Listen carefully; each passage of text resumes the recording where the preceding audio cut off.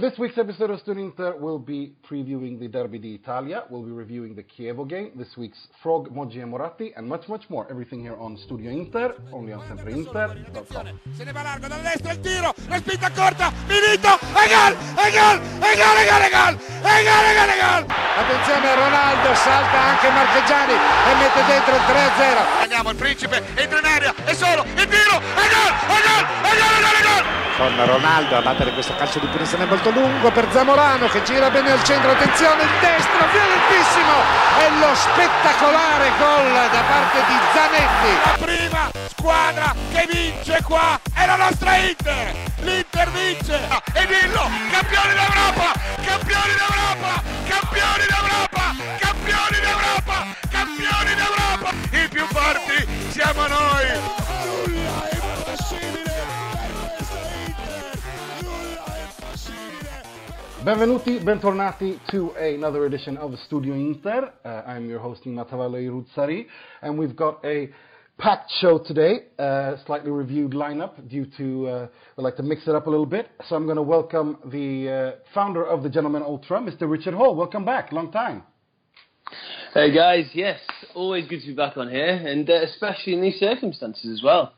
Nice to see the Chievo game, you know. It was all good for us, and we're getting to Christmas, and we're not moaning. So, yeah, good to be back. It's first time in a decade. And also joining us from the Serpents of Madonnina, the guy who runs their Twitter handle, Mr. Will Beckman. Welcome, Will. Happy Alberto Brignoli Day to you all. Good evening. We'll get to that. We're going to discuss. We will. We're going to spend a bit of a time talking about the Chievo game because I've got a lot to say, and I figure you guys as well. But first things first, as they say, we've got much more bigger fish to fry away at Castle Grayskull, as our usual panelist Max De Luca likes to call the Allianz Stadium in Turin. So, in order to help us analyze and preview this game is someone who's going to be there in Turin at Castle Grayskull. So you can tell us if he met Skeletor. He's the usual panelist on BT Sport. He writes about the Serie A in ESPN for ESPN, European Football Show Pod, etc., etc. Welcome to Studio Inter, Mr. James Horncastle.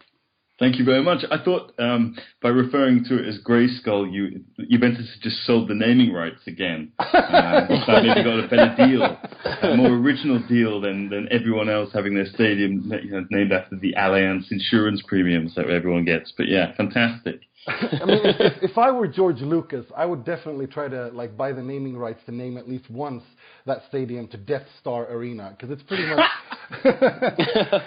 it's pretty much the home of Darth Vader from an Inter point of view and the Emperor. Right, let's get into it then. This past weekend. Juventus won quite convincingly, I thought, against Napoli. And this is a Juventus that time and time again, each year under Allegri, has been criticized, starts the season really slow, and then gets the motor running. And it looks like they really have the motor running. If we compare the two coaches there, James, Allegri and Spalletti matchup, who do you think has got the better coach? Well, I think Allegri deserves huge credit because he is someone who, like Alex Ferguson, if you like, rebuilds every year, and I think that's one of the reasons why Juventus in particular value him so highly. It's part of Juventus's business model that they sell maybe one or two players, or at least a realistic that they can't hold on to those players for as long as they would like.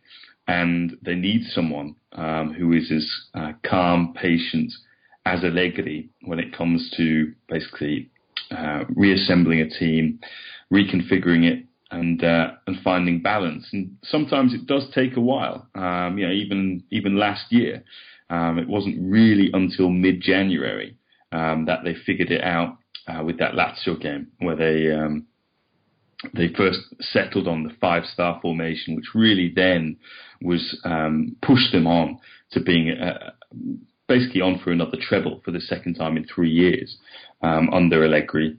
And I think we've seen a similar thing happen this year, really, where they're beginning to come good. They've had a few wobbles, but I think they've been pretty much on par with where they've been in other years. It's just that the rest of Serie A, either Napoli or Inter, have started the season at quite an incredible, unprecedented rate. But it does now look like Juventus are finding a balance.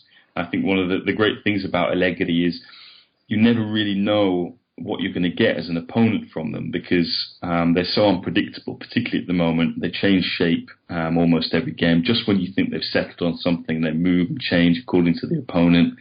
And it makes it very hard to second guess what they're going to do. And I think, again, looking ahead to the Derby d'Italia on Saturday, it's hard to see Allegri going with the same game plan that he did against Napoli, because what was so successful for them in Naples was they said basically, you play out wide, you can have all the space you want out there, rein in all the crosses, because essentially your forwards are midgets, and we will head out everything that comes into the penalty area. Now, as you guys well know, that will not work against Inter, because Inter, fantastic crosses of the ball. They've got one of the best headers of the ball in the league, if not in Europe, in Icardi. So they'll have to adapt. And I think, Allegri is very good at drilling down on what the strengths and weaknesses of his opponents are. And that's what makes him such a great manager. I wanted to ask you a little bit, because this is something I've been thinking about when comparing Allegri throughout. Because it's his fourth season there. He always gets criticized for starting the season. But during the season, he really tweaks and then gets it running towards when it really matters, which is also very typical of Juventus if you look at historically. But I've been thinking about this a little bit, and in terms of Allegri being a great tactician in how he sets up his teams and how he wants to play football, I personally don't hold him in the same high regard as, for example, a Sarri or a Conte or even Spalletti. But when it comes to match coaching, meaning when going into a big game or going into a big tie against another team, I think he's the best match coach in the world, in the sense that he's so good at identifying the exact weaknesses of his opposition and getting his team to play to that effect. To me, I think he's one of the best, if not the best match coach in the world. Do you agree with that? I think he reads games very well, and I think he has got great instincts, and he trusts his instincts, and often he'll make a substitution that looks completely counterintuitive, and it will change the game. And the number of times, particularly in his first season, where he affected games from the bench, was just extraordinary. The number of times substitutes came on and managed to change the outcome there were too many to count. And I think he is someone who has very little time for journalists talking about what system he's going to play. To him, formations are just numbers. He is very much someone who's all about spacing, positioning, and seeing little weaknesses, seeing little areas of space open up, and knowing how to exploit that, giving his players the right instruction to be able to exploit that.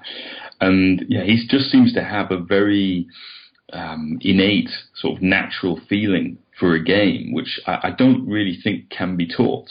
I think in that respect, you look at some of the preeminent coaches in the league at the moment, and in terms of Giampiero Gasperini and also Marco Giampaolo, they all worked under the same manager, Giovanni Gaglione at Pescara. But the thing is, when you look at, they're all different. Gasperini seems to have a very clear idea of how he wants his teams to play. As Inter fans well know, he's renowned for playing one system and drilling that system like no other. With Giampaolo, you could say he's got more in common with Sarri than he has with Gaglione, or certainly with his contemporaries at the moment, Gasperini and Allegri, in how he wants to play. Allegri is really hard to kind of pin down. He's very liquid. I think he's someone who's again, he doesn't look at the game as there's anything to be innovated in it. Whenever you ask him about sort of tactical revolutions that have happened from, he will still stand by the idea that nothing's changed since Arrigo Sacchi was in charge. The dimensions of the pitch are still the same. There's still 22 players and all that kind of thing. I think that's one of the things that makes him very interesting. Because he kind of runs very counter to a lot of the kind of analysis that is in vogue in reporting on the game, at least at the moment, with more tactical blogs than ever before, more sort of performance analyst kind of views, data analytics, and that sort of thing. He's all about instincts, and I think that's one of the reasons, as you mentioned, when it comes to reading a game and judging a moment and what's needed at that particular time, he's outstanding. Richard, you wanted to ask him? Yeah, I do. It's interesting what James was saying as well. I'm just interested not just on the Allegri point, but also going on to Spalletti as well, because for me, we've seen Spalletti last season, and then he's come over to Inter this year. We talk a lot, obviously, about what he's got to work with. I've noticed quite a bit of a change in the way Spalletti's approached the job in Milan. And I'm just interested to know from James. I think that Inter at some points this season have shown some of that almost ruthless pragmatism that we've seen from Juventus before. And obviously, I know James spends a lot of time watching the Roman sides. So just interested to know what's you think that the transition, how has Spalletti changed from when he was at Roma to what he's doing at Inter right now, and how's he adapted as a coach? Well, I think the big change in Spalletti is there's like a before and after, I suppose, which is Zenit St. Petersburg's experience in Russia, where a lot of people in Italy always point the finger at him and say, "Oh well, you always finish second." And in Russia, I think he established a winning mentality. He began to understand what it takes to dominate from start to finish and win a league championship. And you can joke all you want about the Russian Premier League, but it's still quite a prestigious league. It's sort of in the top 8 in Europe, and he established Zenit at the top of it. I think when he came back to Roma, the relentlessness with which that Roma team was able to pick up points, I think was often overlooked because of everyone was instead focusing on the conflict between Spalletti and Francesco Totti. Last year was, for example, Roma's best ever statistically, and I believed when he came to Inter that, while, as you guys well know, it's not an easy place to work, there are problems that seem to emerge at Inter that don't emerge at other clubs. And that's putting it diplomatically. That was the most diplomatic answer. Yeah, pretty much. And the team is one that you can't really trust either. It seems to have screwed over a number of managers in recent memory, and yet he's able to get everyone on the same page.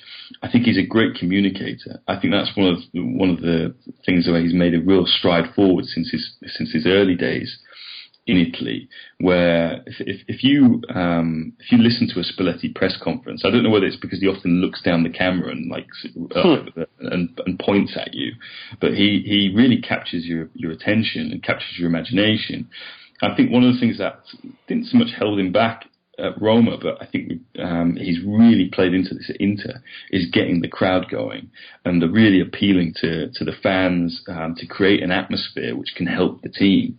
And at Roma, there were issues with that because the ultras, for example, were in conflict with the local authority when it came to the plexiglass barriers being in the Curva, and at Inter there's none of that. And you see Inter have the highest average crowds in Italy. I mean, that was the case even the last couple of years, where even though results haven't been good, but now that they are, you're seeing an average of 53,000 there, and Spalletti's really tapping into that, and I think that's helping the team. I mean, I was really struck. Just before kickoff the Chievo game, the whole San Siro was bouncing. Yeah. And I was going to say exactly that. That's something we haven't seen in a while. So he's done that very well. And then I think what Spalletti's really good at is he makes a team's best players better. So, for example, and he does unusual things with players. He makes you look at them in complete different light. So he did that with Totti, first of all, with the false nine, where everyone just thought Totti was a 10 or someone who played out on the left and would maybe get 10, 12 goals a season. All of a sudden, he's winning the European Golden Boot. He did it with Perotta. Perotta was all of a sudden becomes a sort of number 10 who wins the ball high up the pitch and then starts becoming a prolific goal scorer midfielder because he's closer to the goal. We saw him do that with Nainggolan last year. He's been able to regenerate players. You think of Dzeko, who was a complete flop in his first year at Roma. He becomes the capocannoniere. We've seen that in recent weeks with Inter. In fact, throughout the season with Inter, where you thought, wow, what really holds back Inter over the last 5-6 years is the fullbacks. Yeah. Or even D'Ambrosio the last couple of years. That's where they need to upgrade, and instead they've been a real pleasant surprise. You then see Santon in the last couple of games, but particularly against Chievo, suddenly looked like the Santon who was, came through the ranks at Inter in sort of 2009, 2010. And then you look at Ranocchia as well at the weekend, who, I looked at this fixture, and Chievo are always an awkward opponent for teams to face, as Inter found out the first day of last season. If you don't prepare, they find you out. And I was worried because I thought Inter were going into that game without Ranocchia, without Miranda, without Vecino, without Gagliardini, and the depth that has been such a big question mark around Inter so far this season. Instead, those players come in, and they're among the standout players in the team. And I think that just goes to show how well these players are prepared on the training ground, that, even if they haven't been playing all that much, they come in and they perform above expectation. And all of a sudden you look at that bench that Inter have got in a completely different way. You think, wow, if they keep playing to that level, then there's no reason why they can't sustain this form until May. And I think, again, that is down to the manager basically being able to find loose change down the back of the sofa and turn it into, turn a £5 note into a £50 note all of a sudden. And there are not many managers can do that. And at the end of the day, it goes back to that sensation that I think we all had at the end of the transfer window, that one of the best deals done, but certainly the best deal done by Inter was in the transfer window was getting Spalletti. Shortly followed by signing Milan Skriniar, of course. Speaking on that note, do you think Inter are overperforming? You just said that you think that they can, touching a little bit on going all the way to May. Do you see this? Do you think that Inter are performing, or are they real deal? Is this Inter that is da Scudetto, as the Italians say? Well, I've looked at some of the underlying numbers, expected goals against, expected goals for, and they're kind of right on par there. So they're getting, what they put in to these games. They're not underperforming or overperforming. I think at the beginning of the season, they rode their luck at times. For example, against Roma, they go behind. Roma hit the woodwork 3 times, albeit from low percentage shots, if you like. Perhaps they should have had a penalty for that challenge. I think it was Skriniar on Perotti. You then look at certain other games where Handanovic has come up massive for them. The sort of early stages of that game against Crotone, early stages of that game against Cagliari as well. But at the moment, I kind of side with Spalletti in saying that, people who say this side are a bit lucky, or I'm starting to laugh at them, because Inter are getting better, I think, with every game. And certainly unlike that first year on the first full season under Mancini, they don't feel as flaky then. They don't feel like they're just winging it. They're able to kind of dominate and control games. I was very impressed against Chievo, for example, with that, again, a different looking midfield, just giving a different kind of look to them, with Borja Valero playing as a deep line playmaker, João Mario in that position next to him, and then Brozovic behind the striker. They seem to be able to really kind of control the game, manage possession, be very kind of neat and tidy on the ball in a way that, sometimes they've looked a bit clunky, a bit wooden. So I think with Inter getting better, and obviously the mentality, winning begets winning. I think the only time they've lost was it against that German second division side in a friendly in Nuremberg. They've won practically every other game aside from the draws against Torino and Bologna. So that obviously has really enhanced the mentality. And then there's the crowd at San Siro, which I think, I was, again, just to go back to Sunday's game. Yeah, even at 4-0 up, Inter kept playing. They kept wanting to score goals. And, we mentioned the guys who we thought were lost causes and should have been kicked out of Inter a long time ago. There's also the new signings who came on, Dalbert and Cadamo. They come on and almost immediately they combine and Dalbert pulls the ball across the edge of the box and Cadamo shoots and it just goes wide. And you think, wow, everything is just kind of clicking at the moment. So I think unlike last year when Roma were beginning to impress under Spalletti, they beat Napoli away from home, they beat Milan at the Olimpico, and they then went to play Juventus at the Allianz Stadium. Unlike on that occasion, Inter look, I think, in better form. All of their best players are kind of fit and healthy, or should be back for that game. The guys who come in and stood in for the likes of Vecino, Gagliardini and Miranda have done a good job, which kind of helps inspire confidence. But Roma, I remember when they went to the Allianz Stadium, they were missing Salah for the first 60 minutes of that game. And they just weren't the same. Roma weren't able to be Roma. And they left it too late in that game. And I think Inter instead go into that, into the Derby d'Italia in a completely different mood, at their best. And I hope I haven't jinxed them ahead of the final training session going into this game, because at the moment they're in, I would say, in a perfect condition to give themselves as good a chance as they can possibly get against Juventus at the Allianz Stadium on Saturday. Will? Yeah, playing Gerson in the front three, I seem to remember. That didn't really work too well for Spalletti when they went to Turin last season, did they? Anyway, I would firstly like to underline what you said about Spalletti's communication. I sit down to watch his press conferences with the same excitement as I do to sit down when I watch the match. It's a second game. It's a performance. It's come and listen to Spalletti for half an hour. It's incredible. I mean, he's the reason that the crowd has been so incredible in the last few weeks. He comes up with these phrases, these images, like a couple of weeks ago he said it's like San Siro feels like the stadium of the echoes at the time, because you hear someone shout Forza Inter and then suddenly you hear the same cry over there in the corner and then on the left and then on the right and then in the bottom and then at the top. And he comes up with these.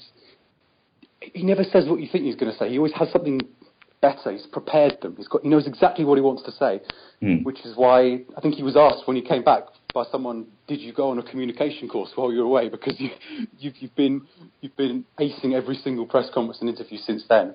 But I had a question that I think you've kind of answered already, but I'll ask it anyway. It was about the January transfer window, because I'm not particularly bothered about whether Inter can win the Scudetto, because I'm not measuring our season against that. I'm still being the pessimist as I always am. I'm looking over my shoulder at Lazio and Roma.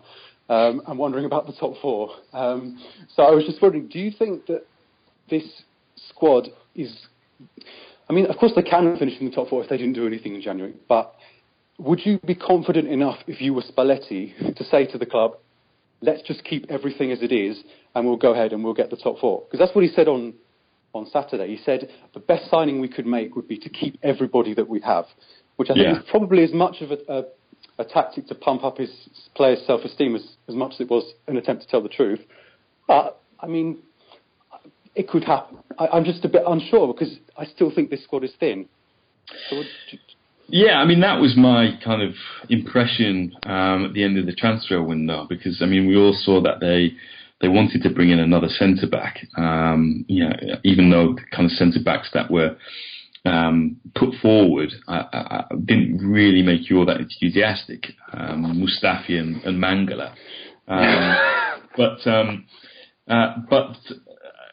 I think the thing is, you look into who they signed in the summer, and obviously Skriniar, Vecino, and Borja Valero have made a big impact. But there are still players who we've yet to see really give something to this team and contribute in a big way. And those are the other fullbacks, Dalbert, Cancelo, who could be an alternative to Candreva rather than a fullback. Definitely. And Cadamo as well. They're interesting options there. I think it would be interesting to see if they can bring forward, as Napoli might do with Inglese, bring forward the deal that they've done for Bastoni, the kid at Atalanta, who could be their fourth centre back. But I'm quite confident that they can keep this up because they're not in cup competitions in Europe.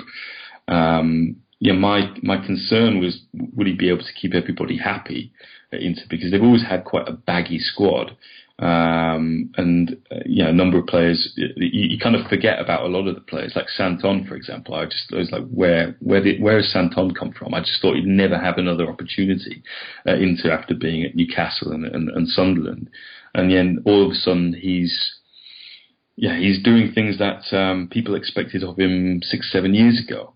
And I think he's able to basically, he's a very resourceful manager. He's able to make players into difference makers who you'd kind of written off, and that kind of makes me confident that they can maintain this rate of return in terms of points. But I think also the club are probably able. They'll have some room for manoeuvre in January. Maybe not to the same extent we saw last January when they brought in Gagliardini. But there's a willingness there, and I think he's done enough, let's say, in these first 3 or 4 months to persuade the people that matter at Inter. So Steven Zhang, for example, that. He deserves maybe a little bit of effort. Financial fair play restricted, financial fair play permitting. He deserves a little bit of effort in the January transfer window to help this team do as well as it can. Focusing more on Saturday's game against Juventus, I wanted to look back a little bit. That's what we like to do that a lot on this show, kind of rewind things into how they used to be and look back and walk down memory lane. What's your favorite Derby d'Italia memory? Well, the first one that I went to was in 2002 and at San Siro, and it was a 2-2 draw, and it was just incredible. Clarence Seedorf scored twice. Oh, that game, yeah. That belter in the dying minute. Yeah, he scored 2 belters in that game. I think Seedorf, 2 of maybe his top 5 goals of his career were maybe scored in that one, because they were just. I mean, it was like he had a tractor engine for a right foot. The first one was pretty special, sort of cutting in from the left-hand side and finding the far corner. The other one was just ridiculous. It's one of those goals, one of those shots which looks like it's going over, and looks like it's going wide, and then dips into the 7, sort of inside that sort of top corner. That was great. More recently, the one that really kind of it might come as a bit of a surprise, it might be a nice omen for you, was the was the Stramaccioni, the 3-1 at the Juventus Stadium when Inter became the first team to win there, and they end that 49-match unbeaten run that Juventus had. And God, I mean, I was a complete Stramaccioni believer after that game. They were. As was I. Yeah, I was going to say you and me both. Weren't we all? They were incredible. I bought every stock imaginable in Stramaccioni after that, and his sort of tactical debrief. So yeah, I mean those two games. I mean, I'm reluctant to go with the obvious one of '98, but the two that I was of the ones that I've been to, those two, 2002 and 2000, and was it 2012? 2013. Was it beginning of 2012? Stramaccioni, 2013. I can't remember. What, the 3-1? The 3-1, yeah. It was November 2012. Yeah. 2012, yeah, that's it. Yeah. Well, you're gonna be there this weekend as well, covering the game. So can I ask you for a prediction then? How do you think the game will end? I think if Juventus lock in the manner that they have done against Barcelona and Napoli, where they look like the Juventus of old, I think it will be hard. Just because I think Juventus, as Buffon was saying after the game on Friday night, those games to Juventus they have such great experience in, and they play them as though they're a knockout game in the Champions League. And frankly, Napoli and Inter haven't had experience of that for a long time. I think some of the new signings that Juventus brought in the summer are starting to have an impact. I mean, De Sciglio is one, although I'm really intrigued to see that matchup on that hand side between if it is De Sciglio and Perisic, because that could be pretty tasty. And Douglas Costa. Costa seems to play at a different speed to everybody else at the moment, which is sometimes a good thing and sometimes a bad thing. But yeah, Juventus, you looked at their winning goal. It really comes from him sort of just dancing past two or three players and then releasing Dybala, the run to take away the defenders and completely distract Koulibaly from Higuain. Those players are now making an impact, and it's kind of curious really because we know that Inter the last couple of years have built all their play sort of down the wings and getting crosses into the box for Icardi to finish, and now sort of Juventus are gradually sort of moving in the same direction really. You look at what they did in the summer. Okay, it was to equip the team to play 4-2-3-1, but they've looked to really bolster in wide areas with Costa, Bernardeschi,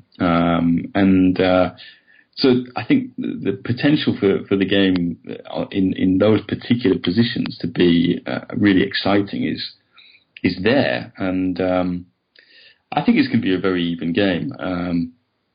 I said it would be hard for it. I don't necessarily mean that they're going to get beat. I just think they're.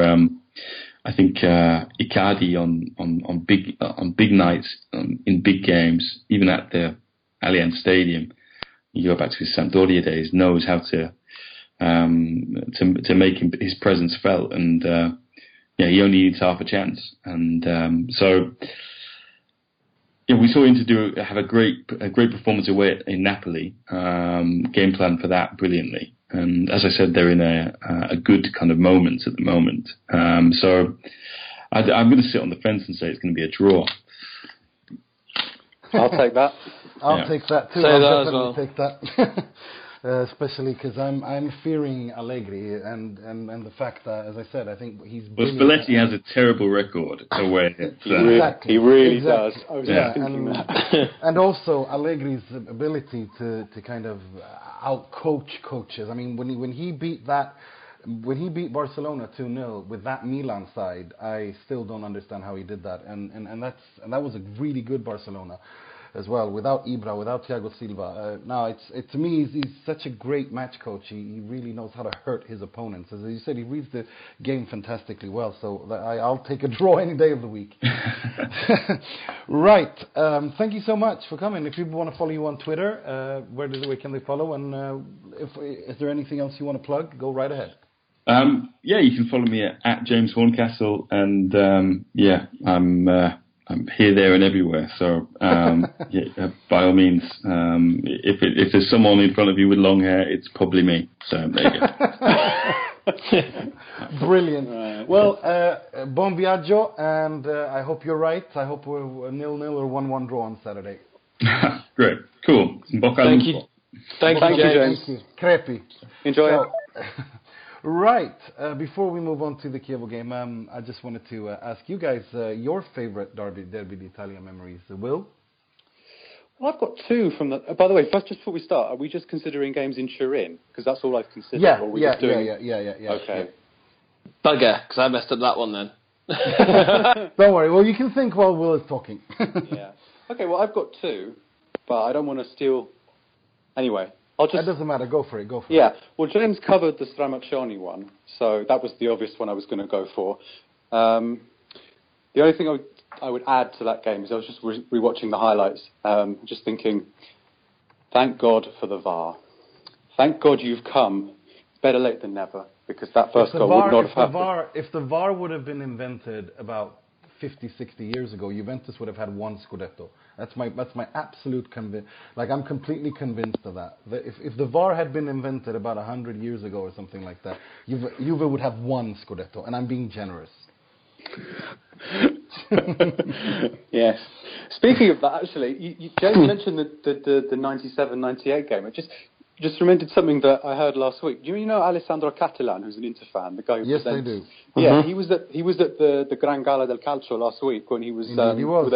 And he said, "Did you see him talking on the telly?" Because he said, "I was just minding my business, and then someone came up and asked me for a photo, and it was Mark Giuliano." Yeah. And I just thought to myself, never would 18-year-old me have been able to imagine such a scenario. I don't know if I'm assuming he gave him the photo.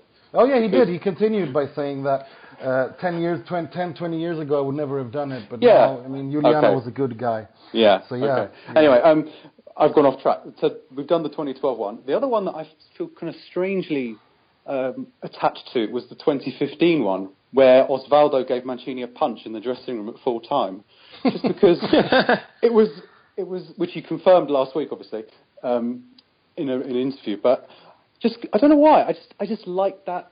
Just like getting the draw. And maybe because we were, from what I remember, we were annihilated in the first half. Should have been 3 or 4-0 down. Tevez scored after 5 minutes, and I was just sort of silently hoping, let's keep it to 1-0, and maybe something at the end will happen, or maybe we just take the 1-0. Because at some point I thought we were going to be overrun, but then in the end we could have won it. I mean, it was Podolski's first game, and he came on and he played a ball across to Icardi that was just too overhit, and it was so close when it was 1-1. And then there was the chance that caused the Osvaldo argument. Kovacic was sent off for a terrible challenge. It was a good memory. And Handanovic had a couple of incredible saves on a Pirlo free kick, and there was a goal line clearance.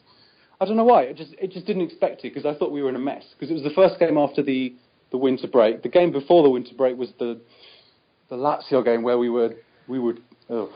somehow got a point, but we were hideous in the first half because of what Felipe Anderson did to us. And I just thought, this is hell. I just want this game to end 1-0 and we can leave and move on. But we didn't. We got a point with exactly what James said a few minutes ago. Icardi getting half a chance and scoring, because the goal was really difficult. It was from a tough angle with the Guarin pass down the wing, and he managed to turn in. A similar position to the goal he scored yesterday, actually. Just thought that. Yeah. You know, my favourite is from Balotelli's debut season in the Serie A, when from a counter-attack, when Ibrahimovic passes it to Montari, and then he passes it back, and then Ibra passes to Montari, who races, and then plays a lovely, delicious cross ball to Balotelli, who scores. That game ended 1-1 as well, but that little thing, that scene, that play, that build up to that goal is my favorite. It's one of the most delicious goals I think I've ever seen scored against Juventus at their home ground. Would have been Sorry? Delle Alpi, wouldn't it? No, Yeah. that wasn't the Delle Alpi. No. It was the Juventus Stadium one. No, it was. Sorry, it was. No, it wasn't. No. It wasn't Juventus. It wasn't Juventus Stadium. It was Olimpico. Thank you. That's the one I was looking for. They were building the. They played Olimpico in between. Yeah. Oh, was that the triplete season? Because we lost No, that game. 2008, 2009. Oh, right, the one before. Okay. Yeah. Yes. Okay. I think so. Yes. When was it that Ibra won the Parma Scudetto? That was 2008. Yeah, that's the one. It was that season. Sorry, 2007, 2008. 2008. Yeah, it was 0708 when Balotelli, it was Balotelli's breakthrough season. That was in the rain at the end. I remember that. Yeah. They scored 1-1, I think. We scored the first goal and then they equalized. Yeah. What about which one is yours, Richard? But if we're going for, I'm struggling for one at the Juventus Stadium more than That's the problem, isn't it?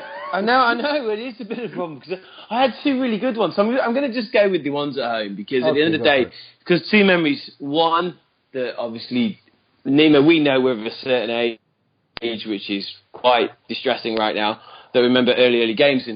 And one of my favourites was going right back to 93-94 in San Siro, and it was and it's a draw. And I know that sounds, but that's what we just said to James there, that we'd be quite happy with a draw. And I'd quite be happy with the draw in the same manner because everyone remembers, and I know I go back a bit, but like Ruben Sosa, it just was absolutely fantastic. Only beaten by Recobar to me, just a brilliant player we didn't have for long enough. And he opened the scoring, and it's just the names of who scored in this game. It was again, like Will, these questions come up when we do these things, and you watch the highlights again, and it's heartwarming. But even so, Roberto Baggio scored for and equalised for Juventus, and then Andy Moller, an old name from the past, at West Germany at the time, when he was just before when he won the World Cup in Italia 90 with those guys, he scored, and then finally 90th minute penalty. Getting a penalty against Juventus is always a beautiful thing. And that was 2-2. And that's one of my earliest memories from this fixture. So I chose that one. But the more recent one, again, and I apologise for it being at the Miazza, but it was because it was, sometimes the happiest moments come from those awful, awful times.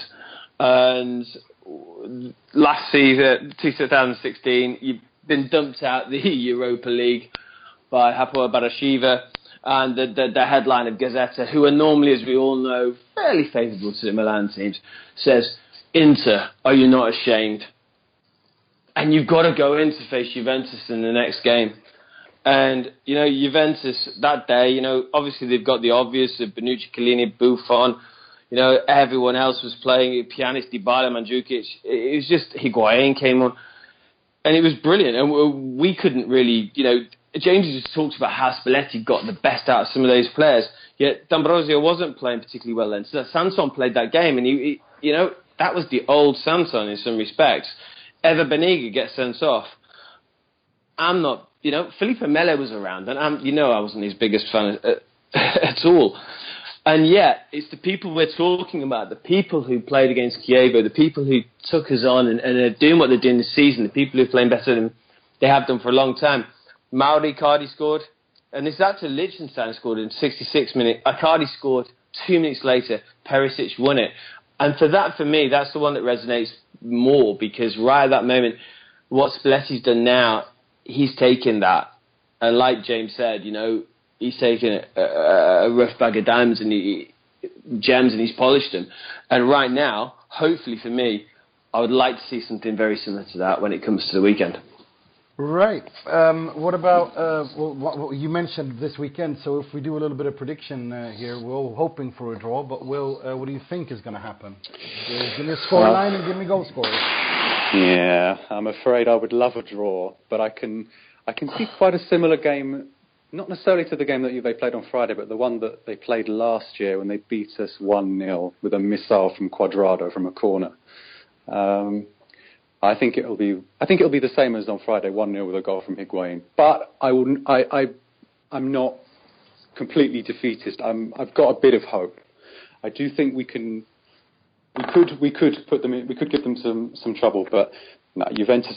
Nobody approaches big games like Juventus. They are, as much as physical muscles, they've got mental muscles that have accompanied them over the last 6 years. When the moment arrives to be serious and to not mess up the game that matters. I can't remember the last game of that kind that they messed up. So I can. Real Madrid Champions League final. Done. I meant in the league. I know. No, but to be honest, that's kind of what I've alluded to earlier when I was talking about Allegri and his ability to. The only games that he's messed up are the 2 Champions League finals, where I think that maybe in the Barca one, I think they kind of overperformed a little bit because that Barca team was better than Juve. But against the Real Madrid, I think that's the one he completely bottled. But other than that, I think when it comes to being the best, when it matters, Juve are, Allegri's teams deliver always. So I'm with you on that, but I think it's going to be that little genius Dybala who decides it. I will say one thing. When I was asked, somebody asked me for a Napoli Juve prediction last week, and I said I don't know what score it's going to be, but I'll tell you this: neither team will score more than 1 goal. I think that'll be the same here. No, I'm sorry. I'm seeing a Juve win here. I can see Allegri with his back against the wall, criticize. Things aren't going that well. Well, start the week off, Champions League qualification, boom, done. Then Inter beat them, top of the league, boom, done. Do you know what I mean? Like, I just see it. See it just before. Just when it matters. So much criticism. Guys! It's Christmas and we're unbeaten. Come on. No. But okay. What do you think then? What would you like us to do? Ignore Juventus? No. To be fair, I'm as absolutely critical as you. I'm trying to just be different for the sake of it now. But I've said before. Listen, a draw would be fantastic. It really, really would. I'm totally of the nature that, when Juventus come... I actually thought for once, before that Napoli game, Juve may just be struggling with that transition, be struggling with those players that are having to come through, and they just don't. And when it comes to it now, I can see them, like you said, Nima, there. I like mental muscle as well, Will, as well. Because it's one of those things where it just comes out, it's like, right, okay... Yeah, we're in the proverbial. So okay, now Napoli are out of the way. Then the Champions League, then Inter, and then we're back on top by New Year. But I will be positive for the sake of it and I would like to say 1-0 Icardi because just for the simple fact that I always thought that Juventus were. I said before. They were ruthless and pragmatic. And I feel that Inter have that at the moment. And I do feel that Juventus sometimes are on their game every day. They're not always on it. And this season, more so, normally when they have a bad result, they come back and they just will clatter opponents left, right and central for the next couple of games. And so, you know what? This time, maybe we can do it. If we're going to be serious title contenders, and we are actually, as Inter, going to stand up for once. And look, at the end of the day, we're on such a good run. So why not be positive? Why not think, you know what, let's believe in this team. Because what Spalletti's doing for me is brilliant. So you know what? That's the reason I'm going to say 1-0. And I will completely accept all the criticism I get when that doesn't happen. Fair enough. I just want to clarify. I was absolutely not being critical about Inter when I was saying I think we're going to lose 1-0. That's just the respect I have for these bloody idiots that we're playing against. They are that good, though. They are that good. That's they are the thing. incredible. It's exactly the same for me. It's exactly the same for me. It's not about being critical. It's more about being realistic. And this Allegri and his track record and everything, it just, to me, just says that check. First Napoli, then Champions League, then Serie A. Boom, done.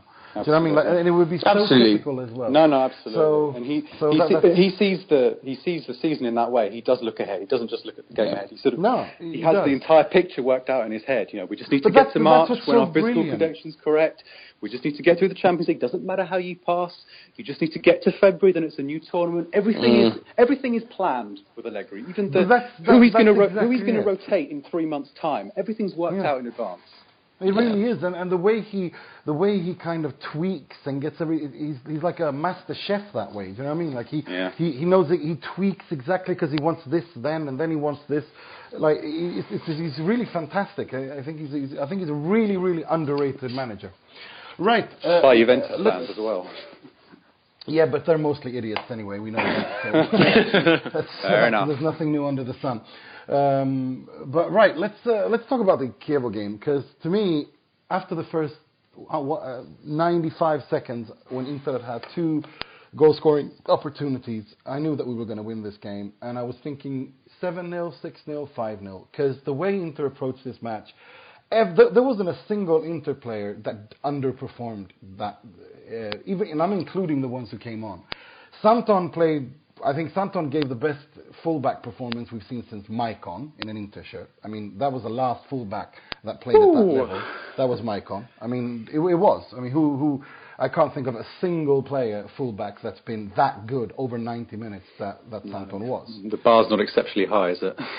Well, of course it's not. But I mean, I'm saying no, that, I'm not. I agree. Just anyway, he was incredible. He looked like so, and Candreva is, I mean, he's everyone who follows me on Twitter and listens to this show know how much I love this guy. I think I've always been a fan of his, and I think seconded this season, this season after the derby, he's shown the real Candreva, and wow, I mean, you want to talk about Cafu? What do you call what Candreva did in the first half with the tricking the ball up and down like that down the left-hand side, and then lobbing it over whoever it was who got completely humiliated, and then runs for. I mean, and not just that, he's really hungry for a goal as well, and his shooting is really good, and I love how he cuts in from his right-hand side to shoot, and he got another assist again, so he's now again top of the Serie A.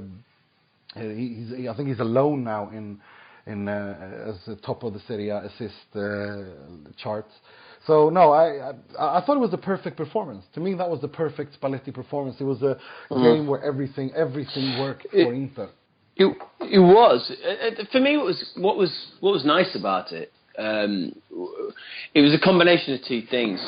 One was that the players we expected to stand up and do what they normally do, especially Perisic, obviously Mario Icardi, those players did what they did every single. And we can keep and should continue to praise those guys as long as they continue to do this, because they perform, we expect, etc. And it carries on.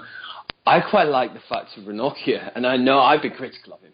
I think probably in the last couple of seasons on this pod as well, Felipe Melo, Nagatomo, of course, and Ranocchia I've been very critical of. So, but that doesn't mean that people can't come back into the fold and can't do it extremely well. And if what James said earlier on in the day was right, and that people can come back, when Ranocchia originally started off, everyone thought he was so promising. He's got all the technical ability, but yet the mindset doesn't seem to work. I really enjoyed the fact of I've been so worried about Inter for one reason, and then going back on my over-positive Juventus result, the 2 things that I've been scared about of Inter this season. One, if Mario Icardi gets injured, I think we're in so much trouble. But secondly, is the fact of we've had success by playing the same 11 on so many occasions. There was a few different players come into this, and they all performed, they all stood up, and they all did fantastic. And it was the perfect Inter performance. And, I would say it's even better. This performance, in some respects, was better sometimes when we've taken on, say, Sassuolo and beaten by 7. Even then there were performances that weren't quite there. Here, it's hard to criticize. It was hard. I mean, I've looked at the game twice already since then, because I wanted to, preparing for the show, I wanted to see were there moments where Inter made. And there was none. Yeah, I mean, it was the tactic was just from start to finish. Inter did exactly what Spalletti asked them to do, and they barely put a foot wrong. And everyone delivered. No one was having a bad game. Everyone was having a good game. And it was so interesting to see. And Chievo on an easy. I always have had a soft spot for Chievo because how they stay in this division, what they do every season, how they regenerate, how they. We talk about the teams, the way they set up and the way they manage games is impressive for the resources they have. And absolutely, and Maran is a fantastic coach, and Inglese exactly.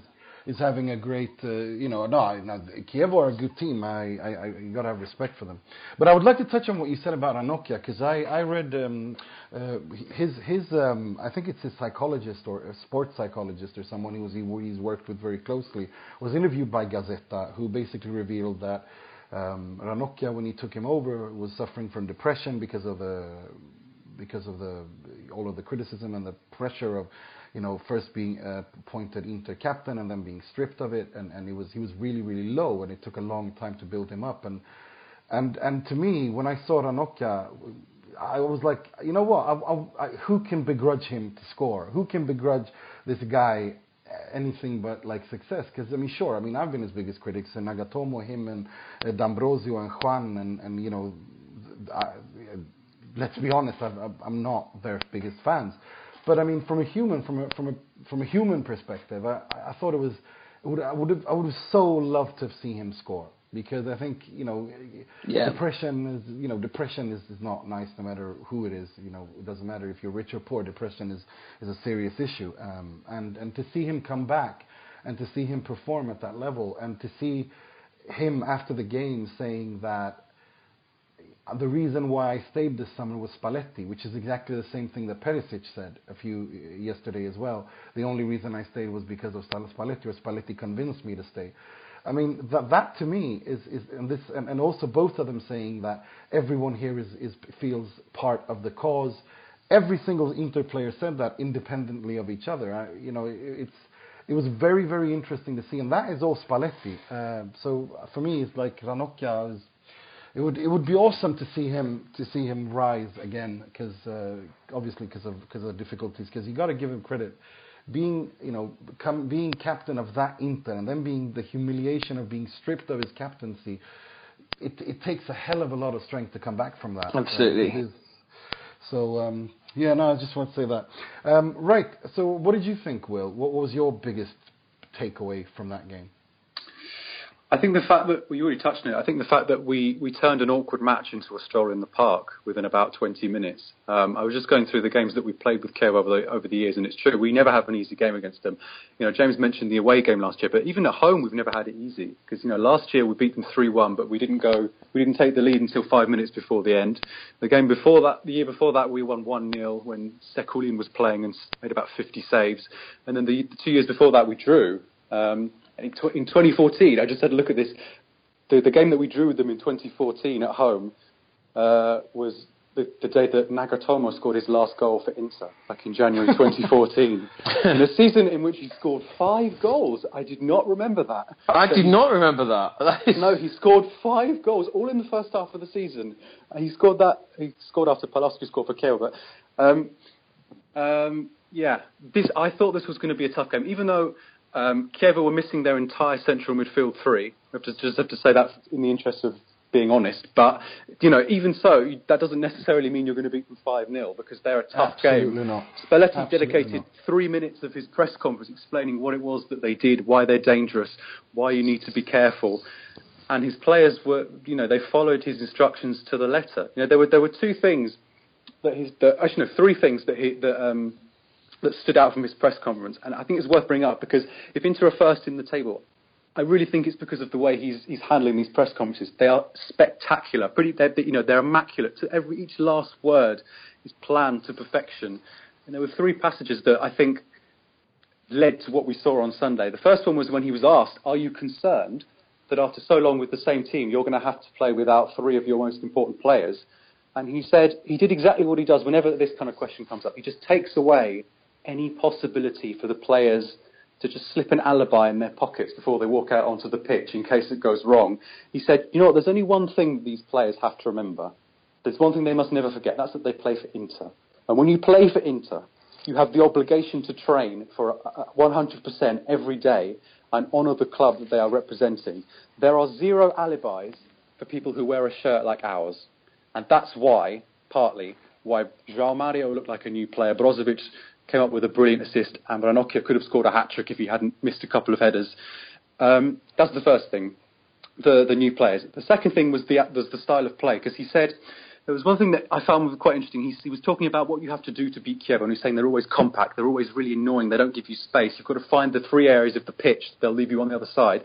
And he said, we need to be quick thinking. We need to see things with our brain before we see them with our eyes, because if you haven't already visualised something in your head before you see it with your eyes, it's already too late. And we did that. We were quick. We were intense. We were immediately vertical whenever we got the ball. It was non-stop. Whenever the ball came out to us, we picked it up. We got the second ball, and the pressure stayed on. To the 90th minute, Perisic we were 4-0 up, and Perisic was getting annoyed with the ball because he wasn't giving the ball back quickly enough, because he wanted to go on and score another goal. Everybody was locked in for 90 minutes. It was a complete performance. And the other thing was Ranocchia, because I was like you, I wanted him to play well. It's quite funny actually, because I asked people on our Twitter account on Monday, when it was clear we were going to have these 3 absentees, what's your starting 11? What would you like? And over half the people that replied didn't put Ranocchia in their starting 11. Even when which was what I expect. That's why I asked. Basically, I wanted to see how many people would trust Ranocchia. Not a lot of people did.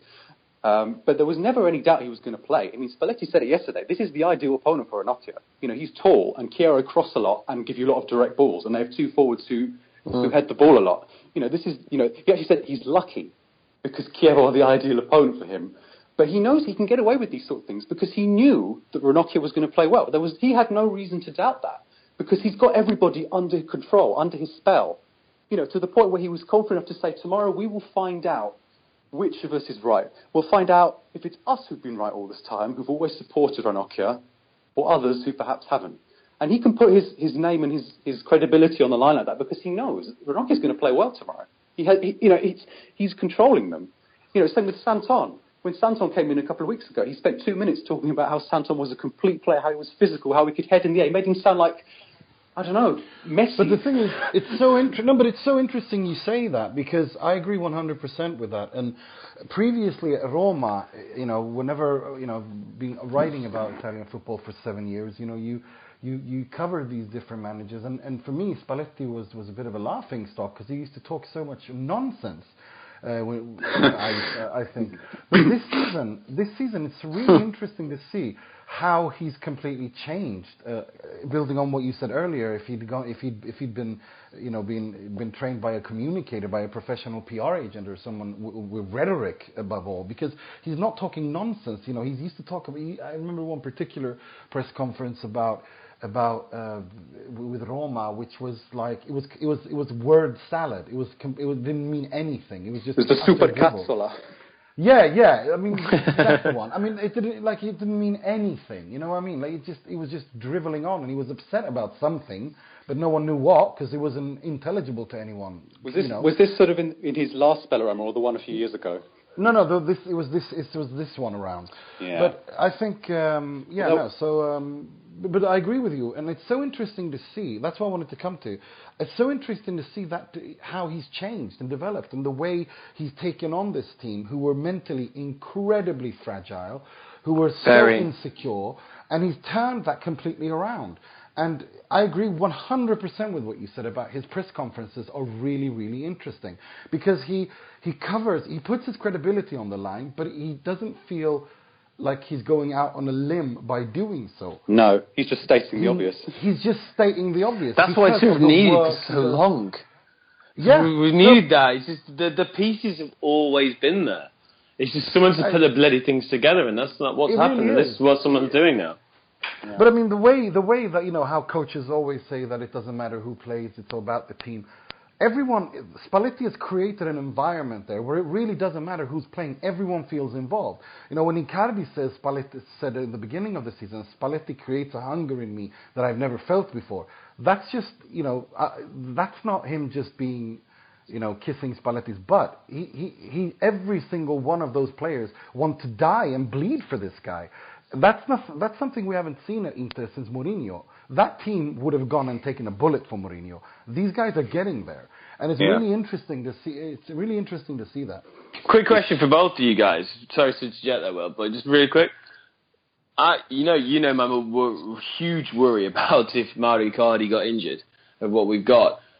Say we know also about Gabriel Barbosa's troubles at Benfica. Do you guys think? Yeah, I know.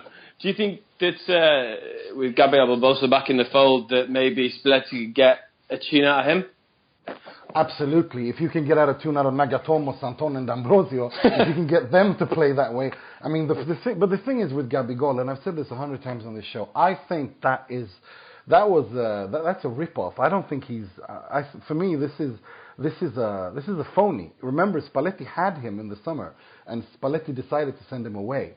Like I don't think he will return to Inter. I think the loan deal with Benfica is finished, but then they're shipping him off.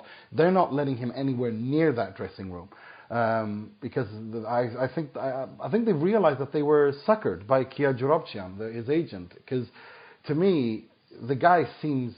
It looks like a YouTube scam. You know what I mean? Like he seems completely unable to play.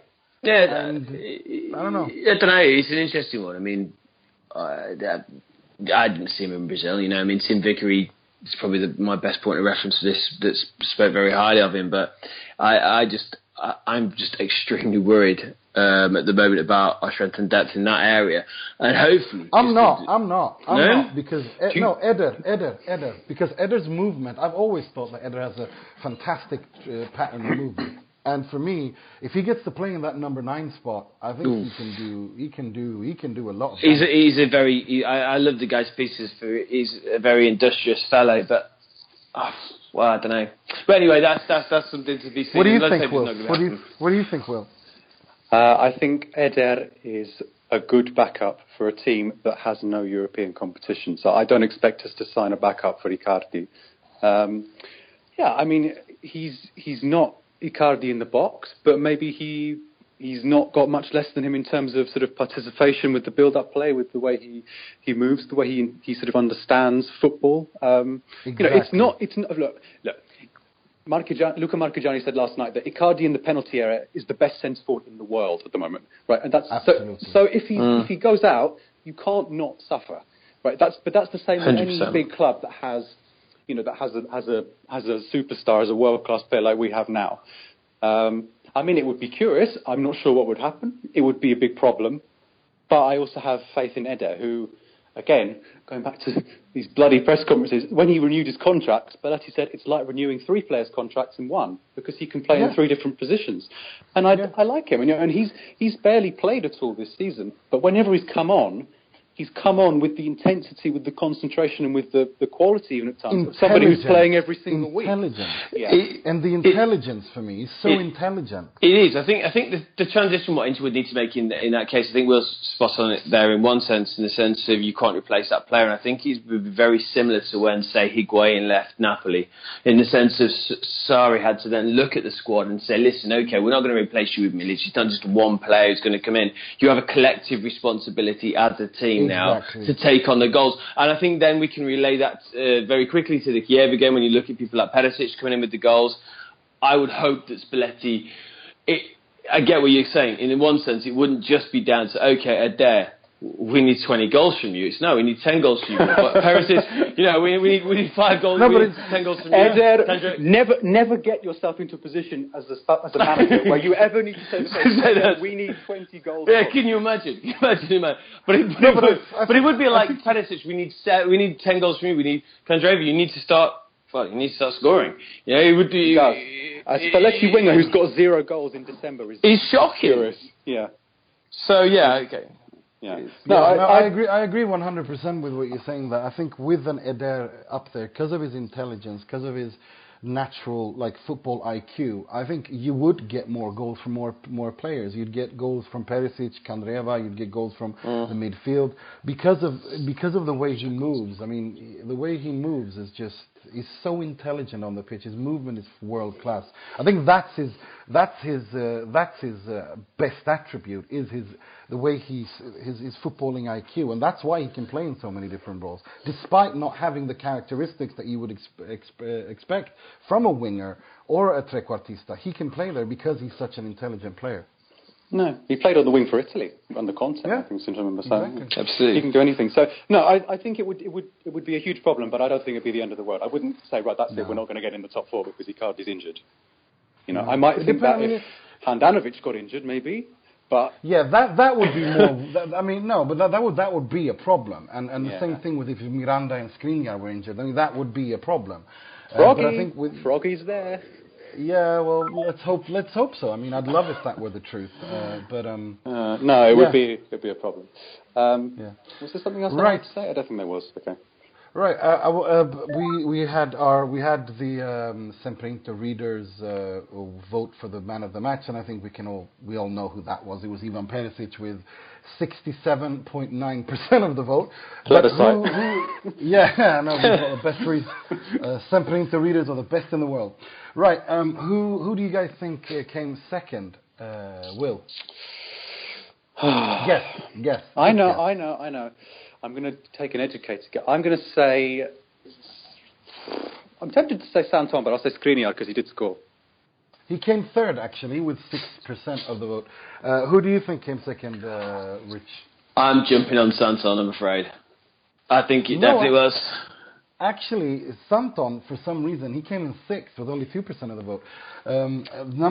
Second position was Antonio Candreva with 9%. Oh, yeah, he was brilliant. Yeah, he was good, yeah. That makes sense. Yeah. That's the problem. Everyone played well for once.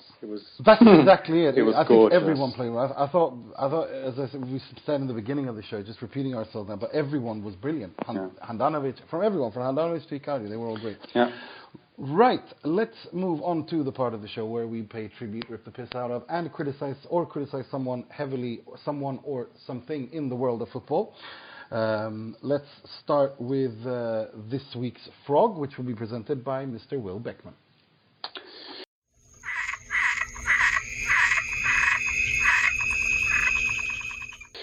Yes, the Frog of the Week was fairly simple to choose. I think we may have just mentioned it at the start of the podcast. On a weekend like this, there can only be one frog. And I am delighted to announce that it's Milan this week for what they did at the Ciro Vigorino Stadium yesterday lunchtime. So, I mean, I'm sure the entire world has seen what happened. So let's not spend too much time going on what happened. But basically, they were 2-1 up against Benevento, who've lost 14 games out of 14. It was Gattuso's first game in charge. Romagnoli's been sent off. He's taken off Suso and put on Zapata in a substitution that reminded me of what Pippo Inzaghi used to do when he was on the Milan bench. They were all camped back in their own area. There was a free kick, and then Alberto Brignoli appeared on the scene and scored. And a fantastic header. It was a brilliant header. It was. I mean, he said in his interview he dived like a goalkeeper more than a striker, but it was a serious goal. It was a really good header. Unbelievable. Connected well, really impressive. And they drew. And Gattuso came out afterwards and said a knife in the back would have hurt less than that, which was a little bit colourful. And well, that's not the only colourful thing he said. He apparently threatened to kill Donnarumma as well during the game, saying he was going to kill him. I wanted to ask you guys on that note, if you could make up a joke about how Milan's going into this game, what could make Milan's season worse? You could not have thought that. Wouldn't it, the very definition of the most ridiculous scenario have been 2-2 away against Benevento, with Benevento's goalkeeper scoring the equaliser? Like, that would be the most ridiculous scenario.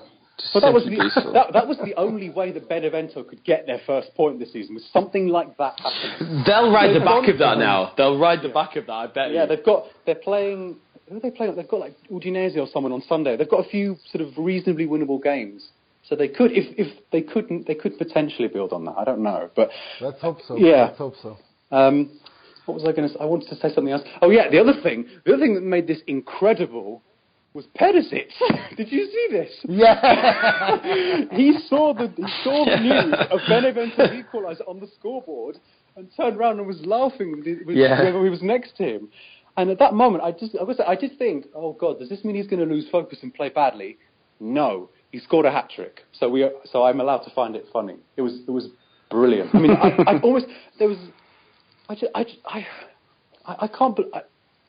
just keep thinking about it every minute. What happened? That goal, Brignoli flying through the air and getting his head to the free kick. I'm never going to. It's going to take me years.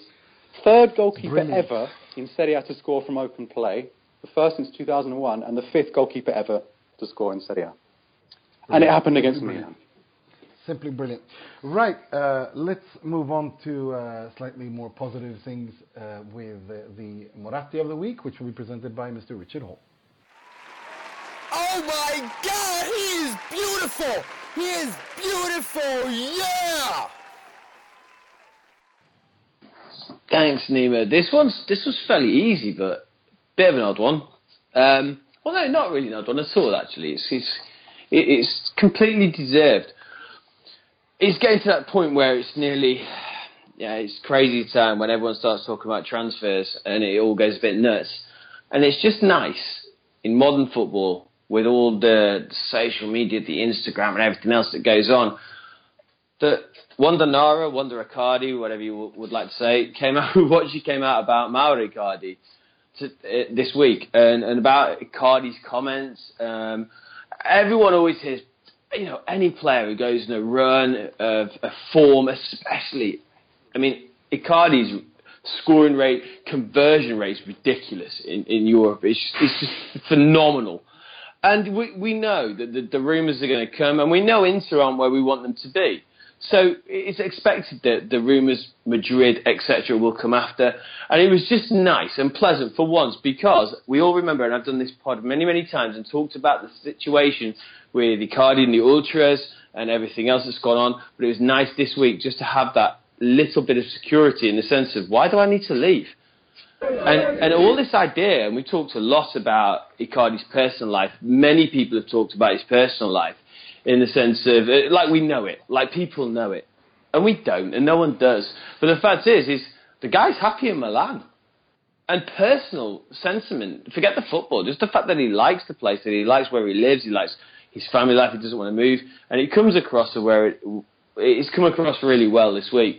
And so it's just that sentiment that, and I know it can be contrived. I know it can be contrived as to newer contracts and newer things. But at the end of the day, right now, and for the rest of this season, we can actually just sit back a little bit. And it's nice. It's nice not to have the controversy and to walk into a window where, we're probably not going to go, we've talked about this, we're probably not going to do a great amount.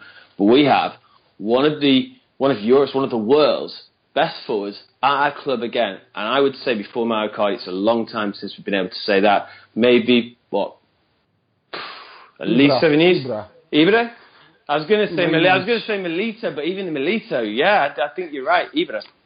So it's a long time. So there you go. That's me. That's it. And I think that's nice. I think you're right about how his personal sentiment will be important, because the curious thing about Icardi is that he doesn't really give a toss about football apart from when Inter are playing. He doesn't watch football. He doesn't take an interest in it. He was asked on that Drive Inter special Inter TV are doing at the moment. They gave him some quiz questions. They asked him how many teams are in Serie A. He said 18. This is how much he detaches from football. What is he good into? I would. You said that. It's not. But I think there is a good chance that he won't sort of be attracted. He's not necessarily someone who's going to be attracted by the desire to win something at the top level. That's not exactly how he sees football. He's happy where he is. So you did mention he's a family man. He's a family man. Yeah, he is. He is. If you follow Wanda Nara, which I do on Instagram, her stories are just, every time she puts something up, if it's not Icardi changing diapers, it's him reading bedtime stories. Yeah. If it's not he's doing that, he's going over homework. I think last week he was doing the multiplying the times table with with one of the boys, going through like what's 3 times 3, 3 times 4. You can hear it in the background. I mean, he's not, this bad boy image is just something that is just completely created because he's together with Wanda Nara and the circumstances surrounding that. He's not a bad boy. He's not at all that kind of superstar modern footballer. He looks like it, I can give you that, but don't judge a book by its cover. No, he's. But I don't think anyone really does think of him as that anymore, and it's not people that I think. I think it's kind of a thing of the past now. I think that's the nice thing about it, and I think both of you guys hit that on the head. Nima, and the fact that the guy is a family man, and it's very, very evident. And Will as well. I remember Robin Van Persie is a good example. I remember listening to an interview with him, and he knew everything. He knew everything about the Russian second division. The guy on tune with football. You just think, wow, people are like that. Yeah. And that guy's, he's just like on it. Icardi's not. And that's why I made the joke about Garrincha. You know, everyone remembers the stories about Garrincha when he turned up to the stadium and went, who are we playing today? And I'm not saying he's on that level, but... I remember Benoit Suakota used to do that at Spurs. Yes. So, did we win on Saturday? Really? Oh, okay. Where were we in the league? What's up? It's almost like get up, do the job, get back to the family. And for us, that's great to not have his head turned. So no, it's a nice thing. Yeah. Right. Let's move on to a slightly negative thing with this week's Moji, which I'll be presenting myself.